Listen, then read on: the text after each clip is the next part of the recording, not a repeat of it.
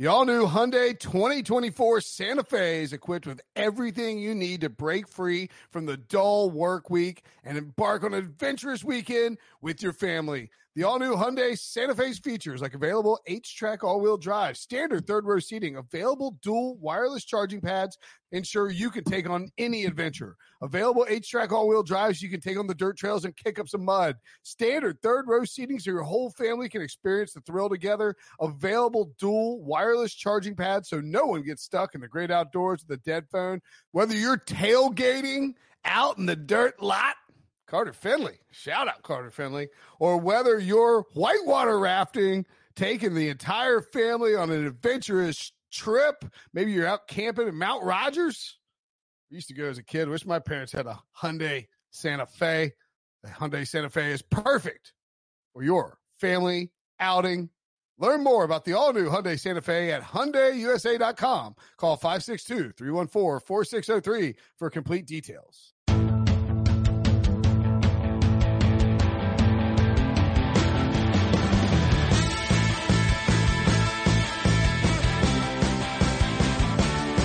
What's up, everybody? Welcome to the Pick Six Podcast, CBS Sports Daily NFL Podcast. I'm Will Brinson. I'm your host. It's Friday, July 24th, and we are going to talk about the Washington football team. If you want to watch us talk about it, you can do so on YouTube, youtube.com/pick6. Even if you don't want to watch us, just go ahead and go there and subscribe. It's very simple. You type in that address, Pick6. And then you go there, hit the subscribe button. You'll automatically be subscribed. And then you might, I don't know if you get alerts or whatever, do it on your phone, just search, sign up and subscribe. We get a pizza party. A notification to let you know when new episodes. Yeah. Yeah. If you want to watch it, that'd be great. You can turn off notifications if you want. What we're saying is just subscribe because frankly, we need this pizza party. We're in a race, a cheese or pepperoni race against David Sampson. Wait, time out. I didn't hear about any pizza party. What? Yep, that's right. I love pizza. What do I need to do? Individual deep dish Pizza Hut pan pizza party at our own houses. We're going to have a virtual pizza party if we take down Sampson and Wilson. So we need to do it. Ryan Wilson? No. It turns out that you're not the only Wilson in the CBS podcasting world. David Wilson has a volleyball named Wilson. Oh, that he messes with and he actually is shaving his beard. He shaved, I guess, yesterday, his beard because, baseball is back. Does Wilson, the volleyball, have more hair than our Wilson? He does. That's true. Wilson. That's not nice, but true. The volleyball, by the way, is also taller than Breach, so here we are. Oh! What a big jam! We'll get some more Dickie V later on, I'm sure. First, we got to talk about the Washington, and obviously Ryan Wilson and John Breach joining me. We got to talk about the Washington football team. Where's That John? is not me refusing to say our skins. That is simply the new name of the Washington Redskins. The Redskins out, Washington football team in. I don't know if it's the dumbest thing or smartest thing of the week. I have a theory. Sure. So, on Thursday morning, around noontime Eastern time, the Seattle Kraken released their name of the new NHL team that's coming next year on Twitter. And then literally like 5 seconds later, Washington announces they're going to be called the Washington football team. This is my theory.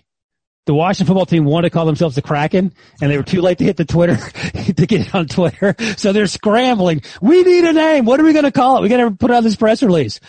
Football team. Let's see what happens with that. So they released Washington football team, and everyone's like, really? It took you 10 days to come up with that? All right. So here's my theory. The R-Skins found out that the Washington Post was going to drop the sexual harassment investigatory piece that it did drop last Thursday. They found out that was happening over the weekend. Not this. So today's Friday, July 24th. They found out what? Like 9 days ago, they found out. Right, exactly. So on Monday, despite not having any actual plan, because see, I think Dan Snyder was we're going to do our due diligence, and they're going to play the 2020 season as the Washington Redskins, and then just see where the heat was, check the pulse of everybody, when they got, after the season was over. you never know. These things die. Sometimes the issues die down and people aren't hot and bothered about the Redskins name. So I think there was a chance they thought that could happen. However, when the sexual harassment, when they got word of that, they're like, all right, look, you know what? We were kind of laying on the fence about it. Let's just announce we're changing the name and it'll throw them off the scent of this like bombshell investigatory piece. So on Monday, yes, Ryan? Why not have a plan as to what you're going to call the team? You do know what team we're talking about, right? The Washington football team. Yeah. So you're asking why. I think Brinson is saying that the organization is in such disarray that Correct. is literally not an option. That would never, them planning that far ahead is not not a choice. And it is totally in the realm of possibility that a professional football team, because they do this all the time. The NFL does this all the time. They're like, it's like you're trying, like they fired 2 guys on a Saturday and then on Monday they dropped the news to cover up the name thing. It worked out okay. And by the way, JLC thinks there's a 0% chance that all those crazy things that were being leaked out about what might be in the report might have come from a team or somebody that was working with the Redskins, which is kind of insane to think about. But then they realized, okay, we said we're going to change it. We don't know what we're going to do. And they're like, what the hell do we call this? How about the Kraken? And then Ron Rivera spies his old boss, David Tepper, calling the New Charlotte soccer team, the Charlotte FC, which is just the Charlotte Football Club. It's the same thing. Soccer teams do this all the time, but a football team has never done it. And so now the Redskins are like, well, we can't find these names. We don't have painting. We don't be the Pigskins. We don't be the Red Tails, the Red Wolves. Maybe they will, but they're just like, you know what? Let's just go with this and we'll figure it out as we get down the road, because it's almost impossible. It's doable to take all the R skins off of all your signage and all that. You can probably get that done before the season. It's almost impossible to get entirely new signage and new uniforms and all this stuff made up. You have to approve it. So many different levels of bureaucracy through the NFL. You have to work with Nike to get all the stuff done for the uniforms. You got to have meetings with PR teams. You have to have multiple VP meetings, all this. There'll be so many meetings, just tremendous meetings, that it's just easier just to call yourselves the Washington football team and play the season and figure it out. I will say, after hearing both of your theories, I like Ryan's theory better, but I think that Brinson's theory makes more sense. I never thought a Brinson theory would make sense about anything, because I actually wouldn't be surprised if something like that happened. Because look, they announced on July 13th that the name was being retired. If you knew you weren't going to have a name, then you just announced then that, hey, we're going to be the Washington football team. Why on God's green earth would you wait 11 days to make an announcement that you're not going to have a name when you already announced that you're not going to have a name? That makes no sense. And so I don't think it's that crazy to think that they got wind of this report from the Washington Post. So you start the week by saying, all right, we're retiring the name. Boom. Now you've stole it. Everything is surrounding that. And then the Post story comes out. Now you're getting the blowback from that. You wait a few days for that to pass over. And then now you announce that you're not in fact changing you're retiring the name, but you're just going with no name. And then that's what people are talking about. It's believable, Brinson. It is absolutely believable. And I do wish they would have been called the Krakens, because they're a bunch of crackheads. No, I'm just kidding. They're not. Now, interestingly enough, by the way, on July 13th, 2020, you mentioned that date.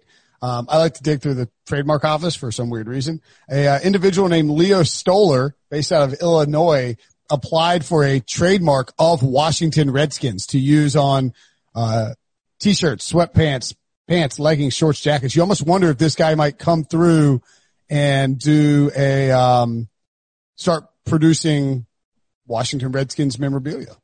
Yeah, but I mean, you can go to any football game and walk around like outside the stadium and find illegal merchandise. So, I mean, this guy might jump through some hoops, but how much money is he going to have to spend to get all the bootleggers from selling that? But why wouldn't the Redskins just keep the trademark? Because it's their history and people still are going to own that merchandise. So it would make sense for them to hold on to it, because so that someone like that isn't sitting outside their stadium on the corner selling bootlegged Washington Redskins merchandise. So I don't know. I don't think that guy is going to win his trademark case. I'm not a trademark expert, but I do not think he's going to. Somebody in Noah Moffett in Trafalgar or Norfolk, Virginia, has applied for the Washington Firefighters. Okay. Why are these guys spending this money to apply for this? I don't get it. Did Salvatore anyone? Duraco in West Harrison, New York, applied for the Washington Red Fins. I don't know what that means. But Listen, you're literally burying the lead here. Did anyone apply for Washington Kraken or not? Oh, that's a good question. But Washington Hard Shells? to Brenson's original breaking news story on July 13th, I guess is when it was, when he found out that the one fella that had trademarked 30-something names, who said subsequently that he'd be willing to give those names for free to the Washington football team. And he said he'd never heard back from the Washington football team. I don't know what's come of that in terms of any sort of resolution, whether he was telling the truth or not. But, Brenson, you mentioned the soccer teams. I got one more I got to give you. Can you wait 2 seconds? Just let me say this real quick. So the Washington football team, you mentioned Charlotte FC. I would have loved this name more if it was the Washington FC, Washington Football Club. Yes. Number two, just because I like the name, but number two, as it stands, it's WFT, which is going to you're going to see it on Twitter all the time. You've already seen it. It's going to be WTF, WFT. You're going to be already bored of it by the time you hear this podcast, and just expect to hear that for the next 6 months. My promise to you all is that I will not make any WFT jokes. By the way, this one might be my favorite. So a man named Reginald Cox out of Richmond, Virginia. That's a made up name. There's no one named Reginald Cox. Applied for the trademark for Washington Allskins. You see, not, and in the goods and services, like most people put for usage of promotion of material related to a football team, selling, he wrote, I'm attempting to trademark a name with the intention of using it or selling it later.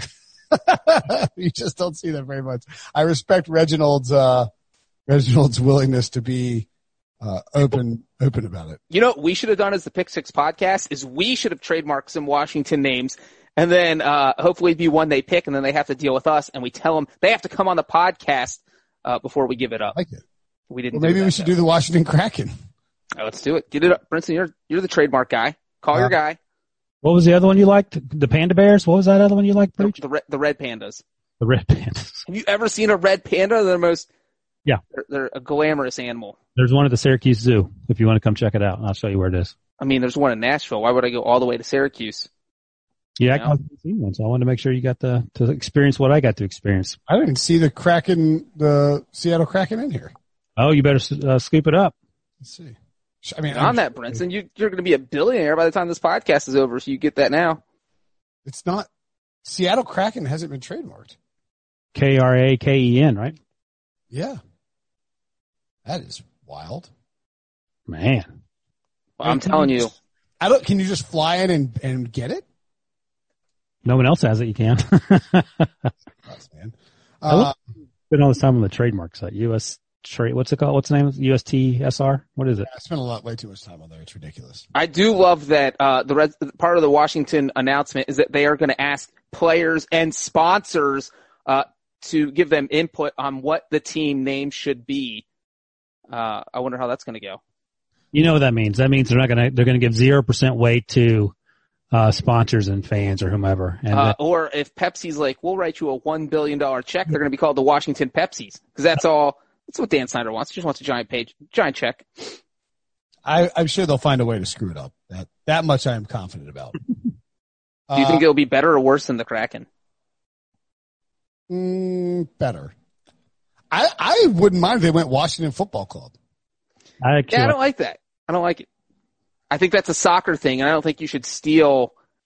I actually like Washington Football Team better just because it's slightly different than putting, the football club at the end. That's what soccer teams around the world do. Let them have their thing. NFL doesn't need to steal that. They also haven't trademarked Washington Football Team. How do you cheer? How do you say go? You say go Washington Football Team. Is that one of the cheers you do? But what does work? Go Red Pandas. And HTTR still works. Hell to the Red Pandas. I mentioned my pal. I think I already told this. Zeke, my buddy, thinks Washington Pigskins should be what they go with. Washington what? Pigskins. All right, let's take a poll between Wilson and Debo. What's better, Red Pandas or Pigskins? Red Pandas. Thank you. Debo, get off your conference call and focus on your job already. Just so we're clear, Debo. Just so we're clear, Brenson was. Where are you, Debo? What are you doing? Brenson was 30 minutes late to record this podcast. I was 14 minutes late. I apologize for my tardiness to this podcast, Ryan. That was, it was not on purpose, but it was it was rude and, did not display the amount of respect that I should show to my fellow coworkers. There you go. Now we're getting somewhere. You accept my apology. We need to cut that, and I need to press a button so every time Brinson owes us an apology, we got it right there. Because that was generic. I'm sorry. It'll cover everything. Oh, I thought you were going to play the. Yeah, thank you. But He was talking, but he's not talking to us. He's on a conference call, I think.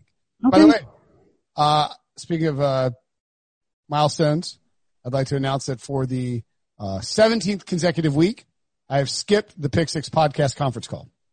Yeah, we heard about that too before you came on air. You said you were going to make it this week, and something magically happened where you couldn't make it. In my defense, here we go. This week, my mom texted. We were supposed to do story time with my son on FaceTime. With my mother and my mom FaceTime to read the book to Robbie. And she asked if we could move it back to 1:30. And then I was like, yeah, of course. And stuff happened. So, and then one thing led to another. Yada, yada, yada. I care more about my mom than any of the people on that podcast call. I care about this red panda that's missing from the Columbus Zoo. That's sad. That is sad, Breach. Thanks. All right, what are we talking about today? Okay, so today's podcast, the Redskins, how many, I mean, I'm going to have trouble with it. It's going to be way worse than San Diego, Los Angeles, or Oakland, Las Vegas, I think. We need to all have a bottle of Kraken rum next to our computer, and anytime anyone says Redskins, shoot, you got to take a sip. Should we be drinking right now?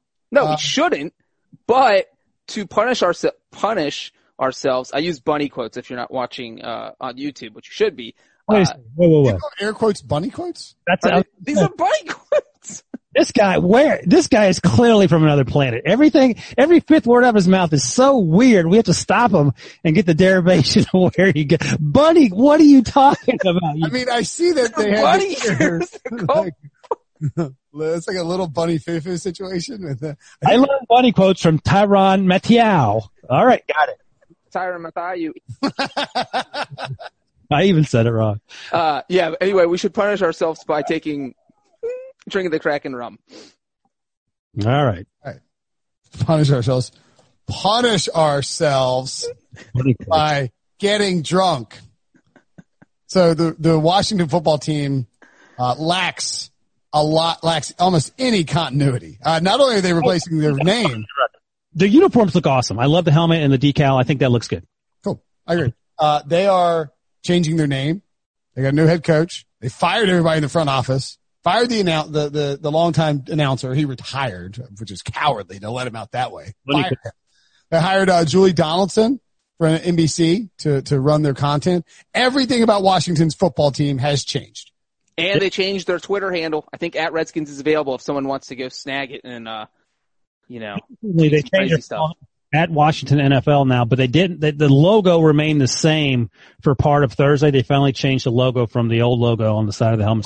Why would we not go ahead and get @Redskins? Sign up. I don't have enough email addresses. I use them all for my burner Twitter accounts.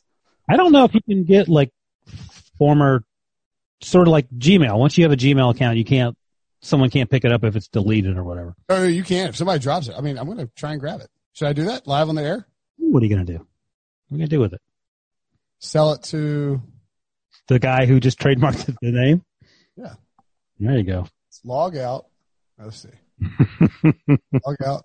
Yes, I want to log out Twitter. All right. Y'all discuss the possibility of this. No, don't do that. All right, let's see. Okay, so Brinson is going to try and get @Redskins. Is that what's happening right now? Yeah, live on the podcast? All right. My name is going to be Bob Blah Blah. Well, look, you do that quietly. Breach and I will get started with what we're supposed to be talking about today. Yeah, this has already gone off the rails. Yeah, we had a hard out in an hour from now. That clearly isn't happening. So, Breach, I'll ask you first. We're going to talk. Oh, by the way, can I just tell you something?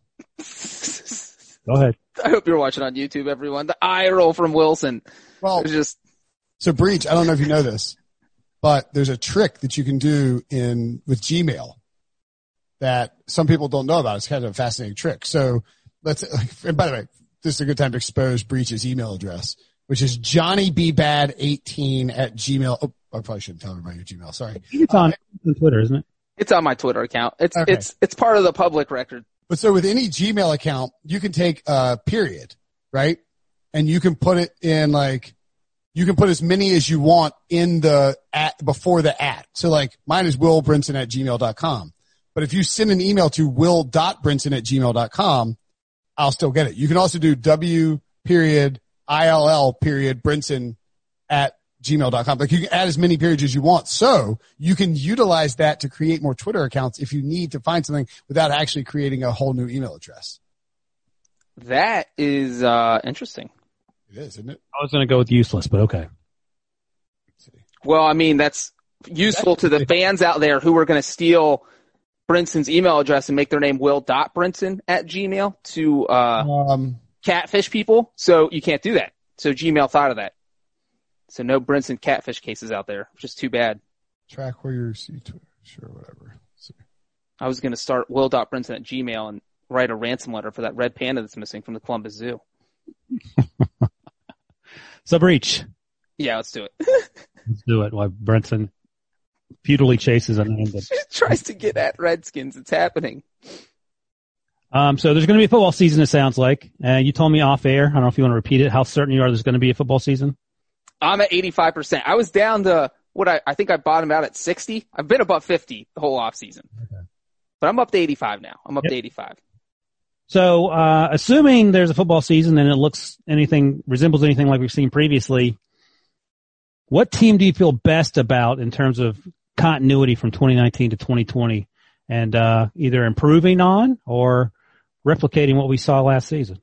See, I think that continuity is something we don't usually talk about during the offseason, but obviously this offseason, it's huge because you want to bring back experienced players. The more starters you're bringing back, the better, because there were no OTAs. There was no mini camp. There was no chance during the spring. None of these guys that got drafted in April, they have not stepped on a football field with their new team yet. We don't know if they even know the playbook. There's not going to be preseason games for us to know if they know the playbook. So it's pretty much every man for themselves right now. We don't know how teams are going to look in week one. So continuity is absolutely huge this year.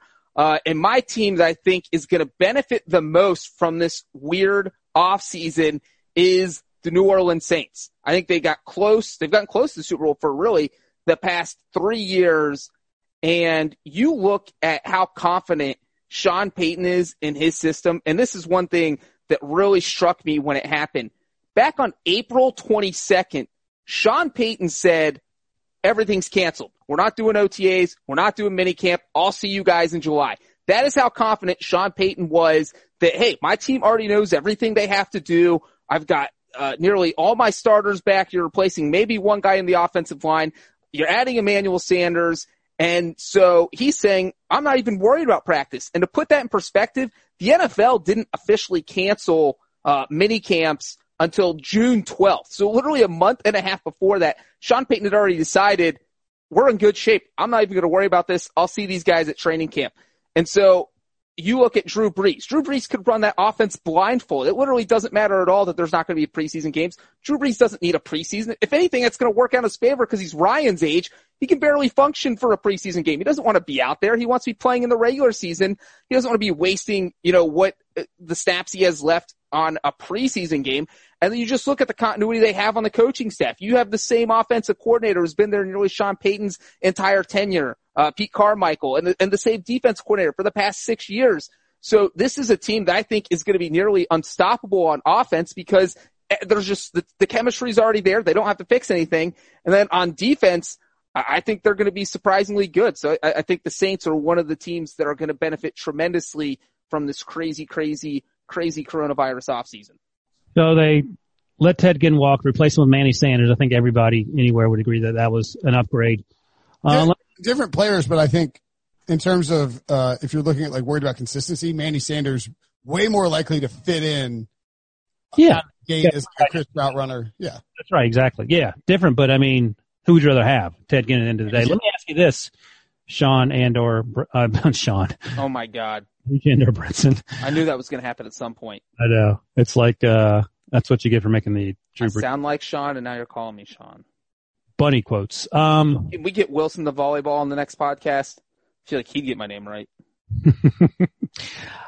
Maybe this is silly, but I want how important RE continuity is it that Drew Brees sort of did an about face after his original comments? Because I feel like if some of that, they could be in deep doo-doo. Because we were like, well, will Drew Brees retire now that everything's blown up in his face? And then, he came out and said some things, and he actually did some things, and it seems like everyone's on the same page now. Well, it's so funny. This offseason has been so nuts. That feels like it was 4 months ago. And that was literally like 6 weeks ago. And so I do think that at the time it felt serious, but I think Brees came out. He talked to his teammates right away. And I do feel like that's water under the bridge. And you know what? Those guys have been in the same locker room with Drew Brees for so long. They know his personality. They got the apology I think they wanted. And so I don't think that is going to affect team chemistry. If he had not done something within that first 24 hours, I think it would have been an issue. But I do not think that is going to bother anyone in that locker room. Yeah, I think the way that he handled it, if anything, it might actually galvanize them a little bit. And yes, I would say, too, without irritating listeners, that there's enough stuff going on outside of professional football and the New Orleans Saints that maybe he won't even get that many questions about it. Like there's enough great, like I thought at the time that he was going to get grilled when camp started. I don't even know that it's all, they're not going to be reporters. There's going to be some reporters there for training camp, but it's just going to be hard to Well, the thing is, he can say, this is what I've done, and every one of his teammates who was concerned will have his back. And Demario Davis came out pretty quickly, said he had his back. Michael Thomas said they spoke afterwards. Yeah. And, your actions speak louder than words. Like to tell you, grandparents used to tell you all that stuff. He's actually done stuff. So does anyone think, I actually agree with Breach, but Brinson, do you think that the Saints are winning the division? I mean, no one's talking about the Buccaneers right now. I think it gets really interesting from a consistency standpoint if the Saints are able to start hot. And they haven't started hot under Sean Payton and Drew Brees at all. Like they usually stink in September. Will they be able to start hot because they have the consistency? Will the Bucs offense sort of struggle? Remember when Peyton Manning, and that part of that is his neck surgery, but when he went to Denver, he was not they were not on fire out of the gates in 2012. The second half of 2012, it took about a month to really get it rolling. And that was in the last CBA too. So you had restricted timelines for workouts. I just wonder if the Bucs might be a little rusty coming out of the gate on offense. And if that's the case, do they have to play catch up to the Saints if the Saints consistency allows them to play well early? Or, do we end up playing 12 games this season because certain weeks have to be canceled because of the coronavirus? And if that's the case, then that hot start is even more important. So yeah, I would say the Saints would be the favorites for me to win the division. I will say real quick, Brinson, that although the Saints have a reputation of getting off to a slow start because they did in 2016 and 2017, they started 0-2 both years. The last 2 years they've actually done really well. They've started at least 7-1 in both 2018. I'm talking about the first 3 weeks of the season. Right, I'm saying they started 7-1 in last year and 10-1 the year before that. But the first 3 weeks they were bad, I think, in 2015, 16, 17. So there was that, but they've kind of figured whatever kinks they had to work out, whatever rust they had to work off, they figured it out because they've done better the last 2 seasons.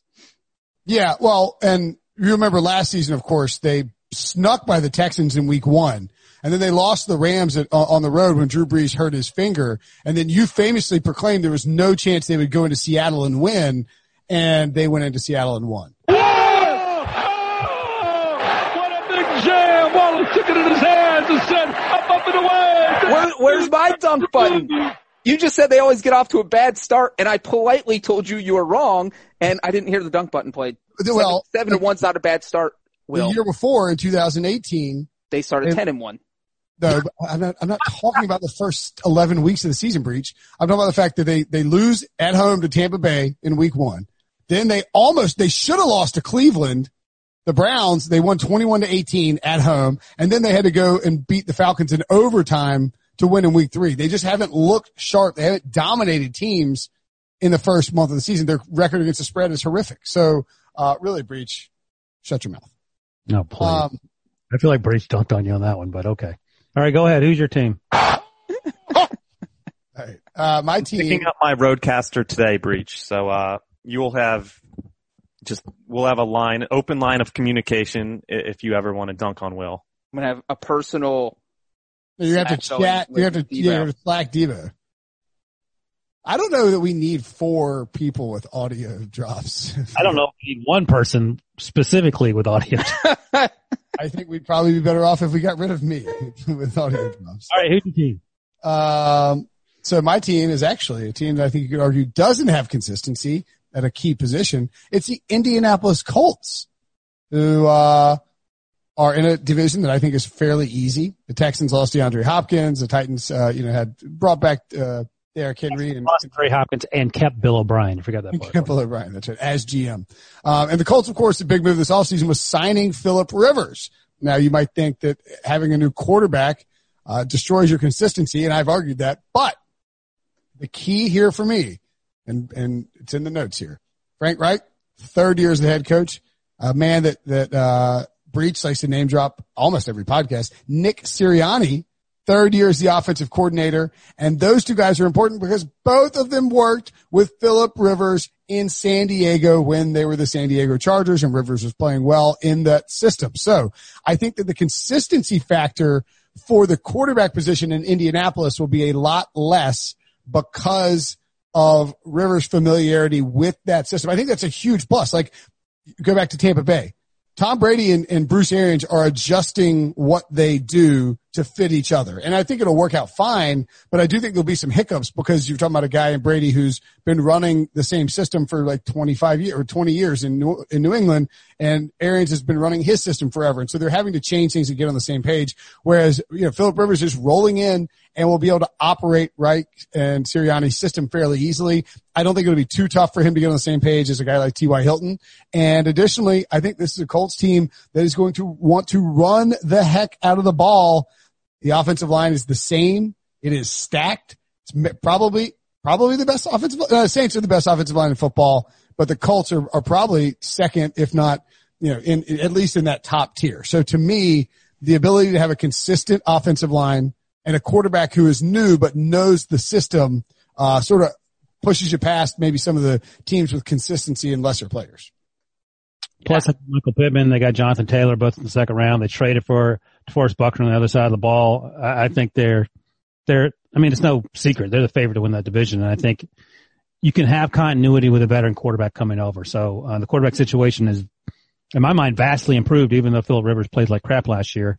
But a large part of that had to do with the fact that he had a millisecond to throw and the offensive line was terrible for the LA Chargers. Yeah, and I'll just say that you bring in Rivers. I really think because of the Chiefs and the Ravens, the Colts have been kind of overlooked as far as a team that could maybe be a dark horse contender to win the AFC this year because, you mentioned everything with Rivers, and you look at 2019, they went 7-9, but 5 of those losses were by 1 score. I think Adam Vinatieri single-handedly lost them at least 2 games. So you give them those games, all of a sudden they're 9-7, or give them a kicker who's not injured. Vinatieri probably shouldn't have been playing because he was so banged up. And Chase McLaughlin's been good. Maybe Rodrigo Blankenship and his rec specs, maybe he ends up being the kicker. But you obviously have to get better at that position. That will be important for the Colts because they play in so many close games. And we've talked about Phillip Rivers is the king of close games. Every Sunday at 4 p.m., you turn on TV, Phillip Rivers is going to have the ball with 1 minute left, trying to win a game. And so I think that's it. You upgrade at quarterback, you upgrade at kicker, and I think that's enough for the Colts to pick up 3 or 4 wins, putting them at like 10-6, 11-5. So I think that this is a team that could potentially win the AFC. So, for instance, this is my personal preference, and I get that I'm a Rivers homer, but I really do feel this way. You are. The Titans brought a bunch of pieces back, and the Titans have the offense, but like, what is more concerning for you, losing Jack Conklin and Dean Pease, the defensive coordinator for the Titans, or like swapping quarterbacks for the Colts? Because to me, the Colts situation is more consistent than the Titans situation. My biggest concern isn't Dean Pease because actually I think Breach mentioned this last week on the pod that Mike Vrabel could probably handle some of those duties and that'll be fine. Yep. Jack Conklin's obviously a huge loss. They drafted Isaiah Wilson, the right tackle, to hopefully fill in. We'll see if he can. My biggest concern, what will Ryan Tannehill look like in year 2 when he knows he's the man? And what will Derrick Henry look like now that he's on this new deal after carrying the ball a million times last year and literally dragging that team through the playoffs? Yeah, I mean, that's fair, but I would say that if I'm a team that is, none of these teams, none of these NFL teams have practiced in the past 6 months, And if I had to pick any offense to just kind of go in and seamlessly expect it to be good starting week 1, I would want an offense like the Titans. I want an offense that pounds the ball, because you have to get in sync throwing the ball. And Phillip Rivers may adjust this Colts offense quickly, but he still has to get on the same page as T.Y. Hilton. And these other guys, and Paris Campbell and these other guys in that offense. So, but Tannehill's not going to have to do that. And even if he did, boom, you just give Derrick Henry the ball a little bit more than you're used to. So I think the Colts probably are in better shape, like you said, Brinson, but I'm not down on the Titans. Are there any other teams we're sleeping on from a consistency standpoint? The Bears had, the Packers. Are we sleeping on the Packers? Ryan didn't mention his team.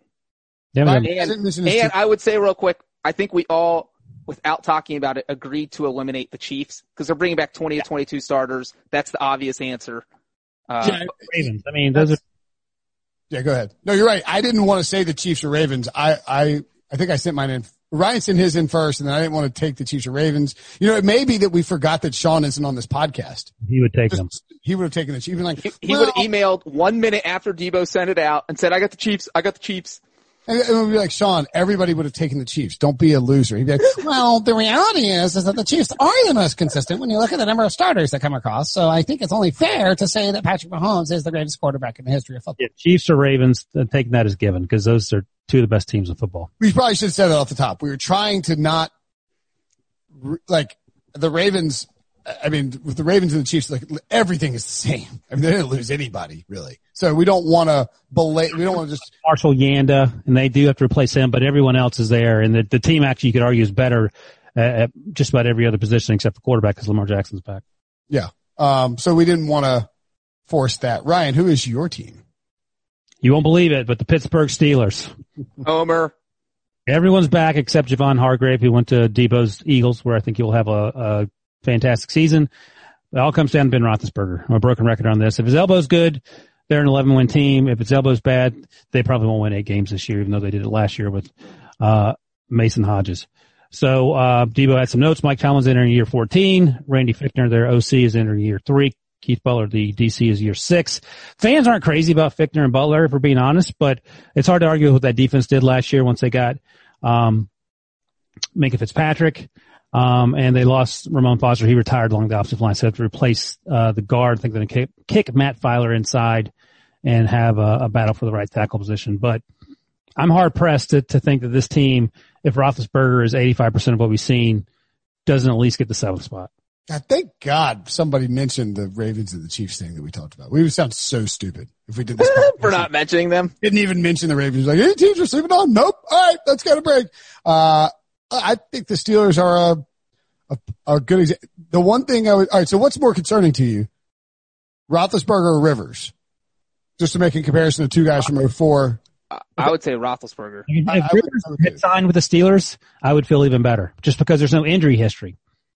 Yeah, sure. We just don't know how Roethlisberger is going to come back.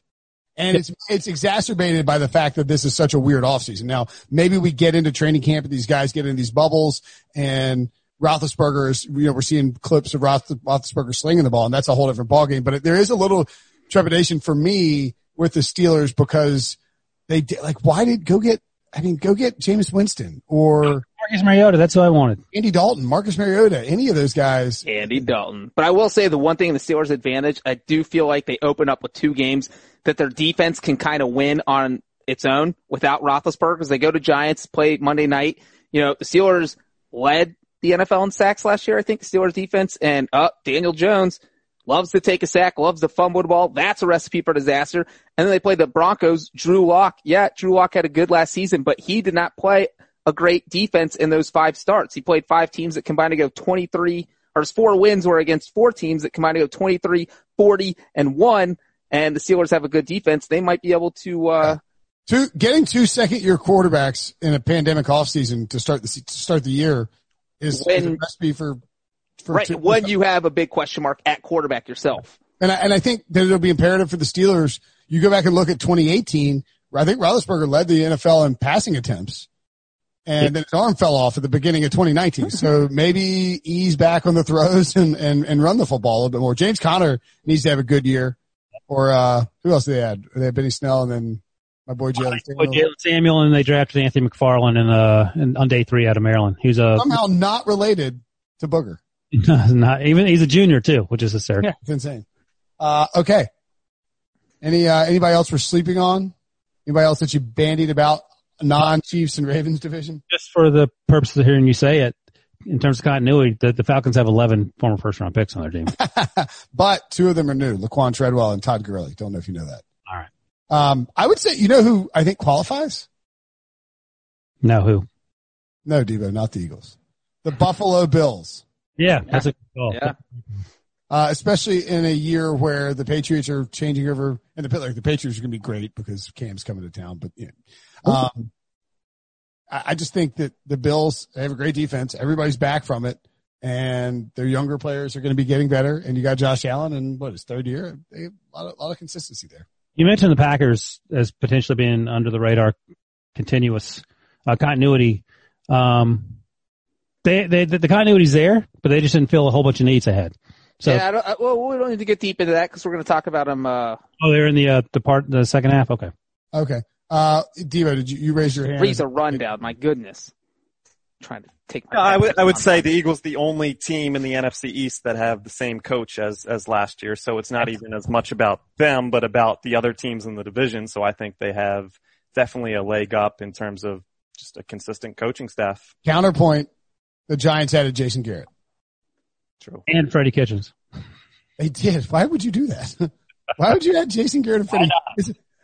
We're like, Joe Judge, this guy worked with Bill Belichick and Nick Saban. He's got impeccable, like a resume builder from those guys. I mean, just recommendations through the roof. And he immediately hires Freddie Kitchens and Jason Garrett, who, of course, Jason Garrett was the OC with Nick Saban in Miami. People forget that.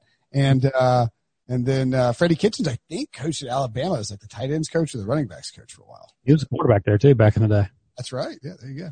Imagine Freddie Kitchens playing quarterback, like the hefty righty. R.I.P. Jared Lorenzen.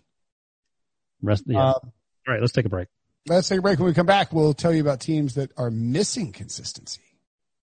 The perfect combination of versatile athleisure and training apparel has arrived. Thanks to the visionary minds of New Balance, Clutch Athletics, and Rich Paul, the designs reflect the heart of the athlete and the spirit of the community. With rising defensive stars Will Anderson and Chase Young on the roster, Clutch Athletics brings the best innovative gear to all athletes, giving them style and performance on and off the field. Learn more and purchase Clutch Athletics at NewBalance.com. Robert Half research indicates 9 out of 10 hiring managers are having difficulty hiring. If you have open roles, chances are you're feeling this too. That's why you need Robert Half. Our specialized recruiting professionals engage with our proprietary AI to connect businesses of all sizes with highly skilled talent in finance and accounting, technology, marketing and creative, legal, and administrative and customer support. At Robert Half, we know talent. Visit roberthalf.com today. Okay, so not every team has consistency.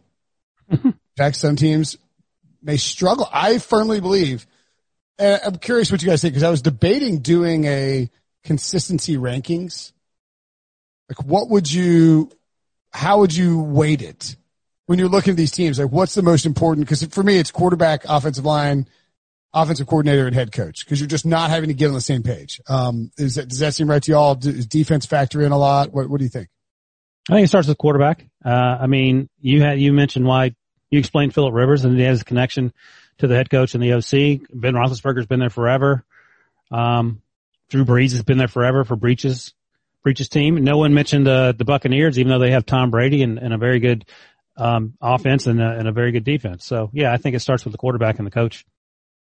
I mean, I kind of think that, but it's also the kind of system that you're running. I didn't mention the Buccaneers because Brady's going into a brand new system in Tampa Bay, and it is Tom Brady and we expect him to be good, but who knows how he's going to adjust and look in the first few weeks of the season. I think that's a big mystery. I'm actually surprised none of us mentioned the 49ers coming off the Super Bowl. Wow. That's okay. That would have been helpful when I said quarterback argument, Jimmy GQ. I have big questions about Jimmy G. Yeah, well, that's a fair reason not to mention him. Well, from a consistency standpoint, they're bringing everybody back. Yeah, but would you feel better if Phil Rivers was a quarterback or Jimmy Garoppolo? I would probably feel better with Jimmy Garoppolo in San Francisco just because he knows the system and he's running it and more mobile. I'd have a healthy Cam Newton. I mean, I could go down the list. Jimmy G played fine at times, but he doesn't. I don't have an ACL injury. You know about that. It's tough to recover. He had it at the beginning of September 2018. Philip Rivers played through an ACL injury. He did. He played against the Patriots. Yeah, 49ers not being on the list. Although the rest of the team around them, I get it. And I love the head coach. Yep. And okay. So talk to me, Ryan, about a team that you think that will struggle because of consistency. Oh, you're going to let me go first. I love it. First in the rundown. Well, you went last. It's reverse. It's snake draft. Snake draft. Okay. I'm going to go with, and I think, didn't Mike Zimmer just sign a huge contract extension? He did. He did. Well, clearly the Wills feel differently than I do. I actually like the Vikings, but I'm going with the Vikings just because nothing to do with the offense and Mike Zimmer's defensive guy, so that's great news. But their defense lost so many people. I just wonder how long, and Breach talked about this in the last segment, how long is it going to take for everyone to get on the same page if you haven't had time to work together in the playbook? And they had something like 400 draft picks. And I think they signed them all, which is great. Most of those guys on defense, Jeff Gladney, Cameron Dantzler, both cornerbacks, Josh Metellus and Brian Cole are defensive backs. So they're going to have help on the back end, to go along with Harrison Smith and Anthony Harris, who is franchise.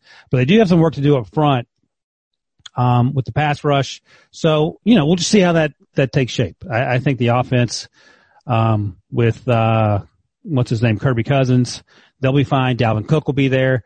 Stephon Diggs is gone, but they drafted Justin Jefferson. I think he'll translate nicely, and they drafted Ezra Cleveland in round 2 to play offensive tackle, which is where they need help.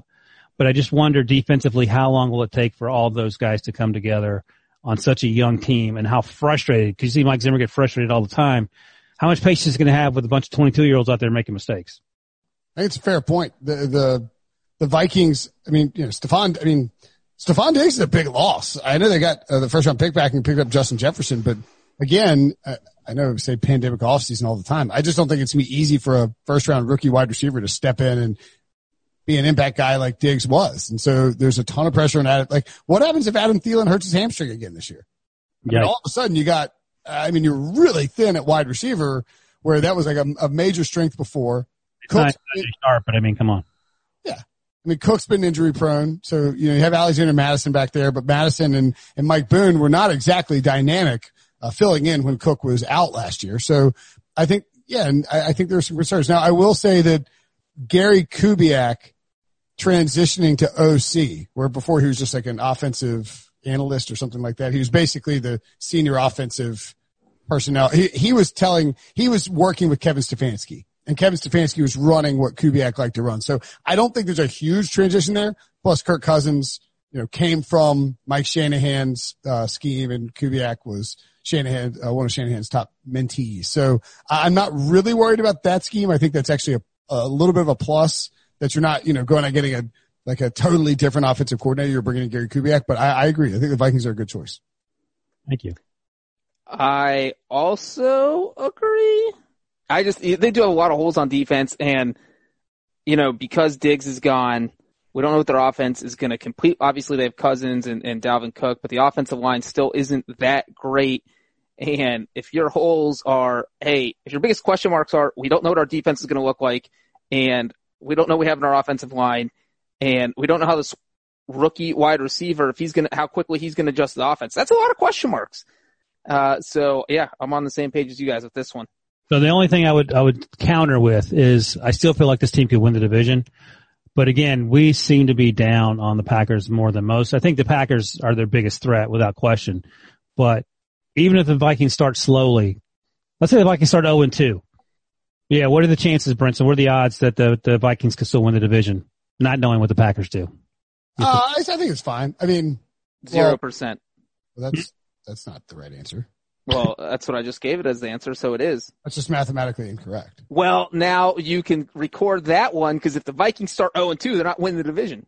Wow, nice. Well, you can say they won't record the division all you want, or they won't win the division all you want, but the answer at 0-2 is not 0%. I made it 0%. Did you do the math in your head? I did. Actually, just way off and incorrect. All right, Brinson, you're up. I think it technically breaches up. All right, I'll go. Well, it's funny that we're talking about the NFC North because and just to be clear, if the Vikings lose to the Packers in week 1 and then lose to the Colts, they'll be at 0% because the Packers are so good and not the team you're about to name next that could struggle because of a lack of continuity. That would be insane for you to do that.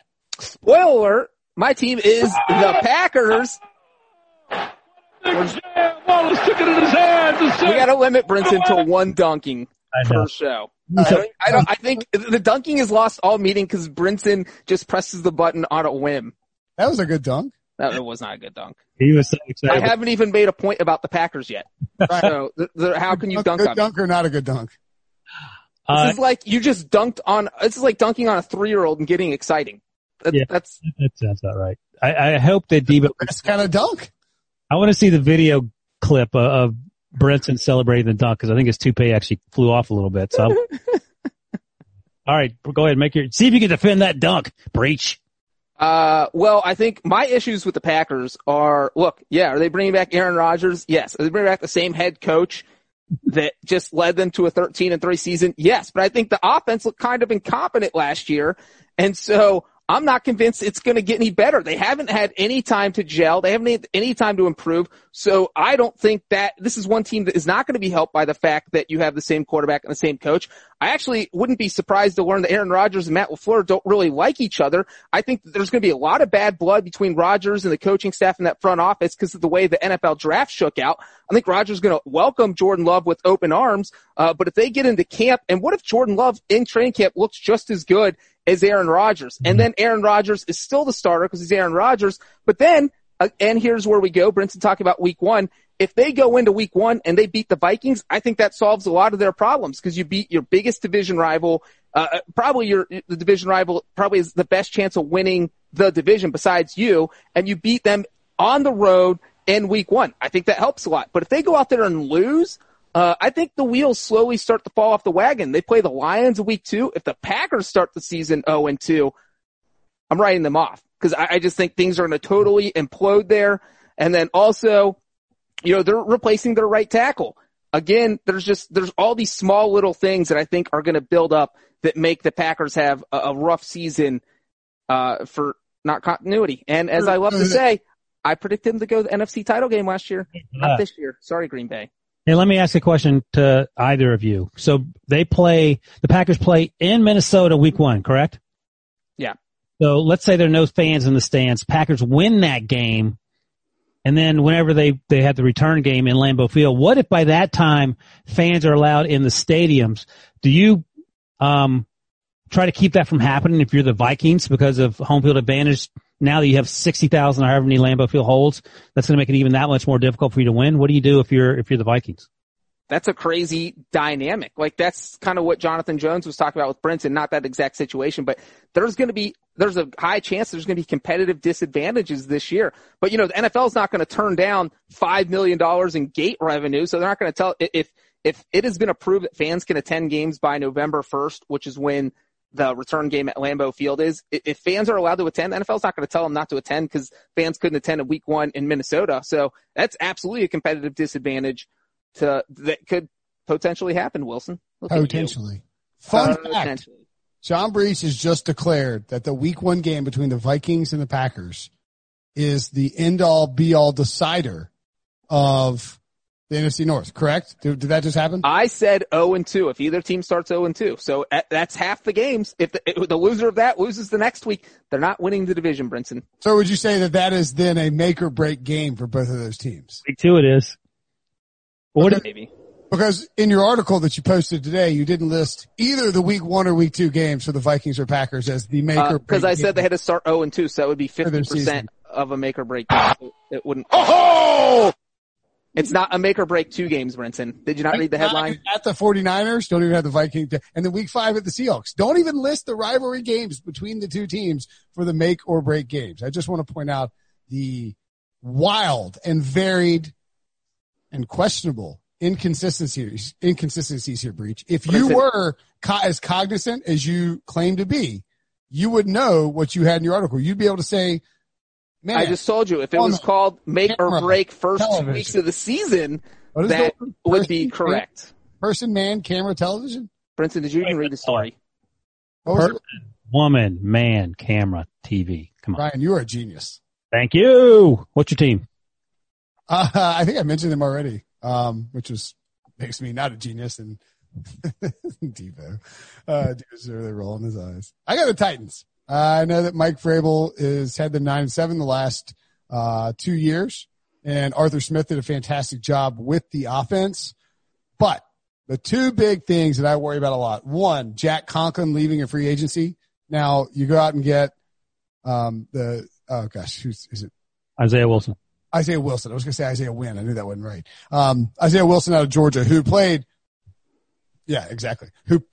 right tackle at Georgia. Like, it's a good fill-in. I don't get me wrong. He played in a run-heavy scheme exclusively on the right side. If you're going to draft somebody to try and fill a spot, this is a perfect filler. But Jack Conklin's a really good offensive tackle. And so you're losing a all-pro caliber, Pro Bowl caliber right tackle on a team that wants to run the football a ton. That's concerning to me. It's, again, difficult offseason to pick up a bunch of stuff. You do have consistency at offensive coordinator, but the lack of defensive coordinator. Dean Pease did a great job with that team. They lured him out of retirement to come back and work with Vrabel, and he was fantastic. Now Vrabel's, like, you're adding a lot. Vrabel's going to call the plays, right? That's adding a lot to your plate to call defensive plays and to be the head coach, if that's what he ends up doing. So that's a little bit concerning to me. And plays the same division as the guy who calls the plays on offense and is also the general manager. Sure. And he likes to put Deshaun Watson's body at risk 14 times a game by unnecessarily running in the red zone, Bill O'Brien. So I think when you look at that, plus expecting Derrick Henry, even with his new contract, to come back and be the same guy he was down the stretch last year, and expecting Ryan Tannehill with his new contract to be as efficient as he was, it's going to be really, really hard to be as consistent on offense for a full season as they were down the stretch last year. So I think we'll see a drop off defensively a little bit. I like the Titans, don't get me wrong, but I could just see some of the consistency issues here causing problems for Tennessee. And then, John, not going 9-7. Brent, that's funny because earlier, I don't have the recording, but I believe you said you want a quarterback returning, the coach returning, and maybe a lot of the starters. Check, and check. The Titans have all that, so I don't know how they're your non-continuity team. Did you not do your homework here? Just explained it. Multiple people in this video demanded that I press the button, so I pressed the button. It's only fair to dunk on myself. Again, I just don't think Ryan Tannehill can be as good. I don't think he can do what he did down the stretch for a full season. I think it's asking too much. Henry was really only good down the stretch. He wasn't good early in the season. You know. I agree with you about the concerns with the Titans. I know Breach feels solidarity because he lives in Nashville, but I like the Colts better. Henry wasn't good early in the season because Marcus Mariota was the quarterback, and Marcus Mariota wasn't good. So that once you had the combo of Tannehill and Derrick Henry, that's when things took off. I mean, do you think that Ryan Tannehill will do exactly what he did down the stretch last year for the full season? No. Last year, he completed 70.3% of his passes, 22 touchdowns, 6 interceptions. That's a 7.7 touchdown rate. It's unsustainable. 9.6 yards per attempt. He led the league with 9.6 yards per attempt and 10.2 adjusted yards per attempt, as well as a 117.5 passer rating. His previous career high was a 93.5. I mean, there are a lot of things that would suggest that is an unsustainable performance by him, but we'll see.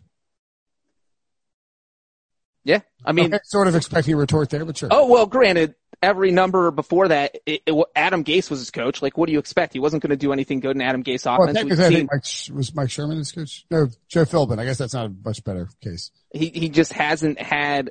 This is the best situation he's been in. And no, the numbers you point out, this is like when we argued about the Bears defense regressing because it was so great. There's no way it could match that. Tannehill's not going to put up the numbers he put up last year. But even if he only regresses by 10%, this is still a good team. That's a substantial lack of consistency then. All right, we got to get out of here. Great show. Too many dunks. That's okay. We'll have some more dunks, I'm sure, on Monday's show, on Monday Mailbag. Make sure to subscribe, rate, and review. Thanks for listening. Thanks for watching. Talk to you guys later. Okay, picture this. It's Friday afternoon when a thought hits you. I can waste another weekend doing the same old whatever, or I can conquer it. I can hop into my all-new Hyundai Santa Fe and hit the road. Any road. The steeper, the better. Because my all-new Santa Fe is available with H-Track all-wheel drive, so I can hit the trail without a worry in the world. Heck, with 3 rows and best-in-class rear cargo space, I can pack the whole family in with all our gear. We've got available dual wireless charging for our phones, so we'll never lose touch with civilization, and we won't lose touch with the primordial power of Mother Earth. So which is it? Waste the weekend or do something a little more epic? And conquer it in the all-new Hyundai Santa Fe. Visit HyundaiUSA.com or call 562-314-4603 for more details. Hyundai, there's joy in every journey.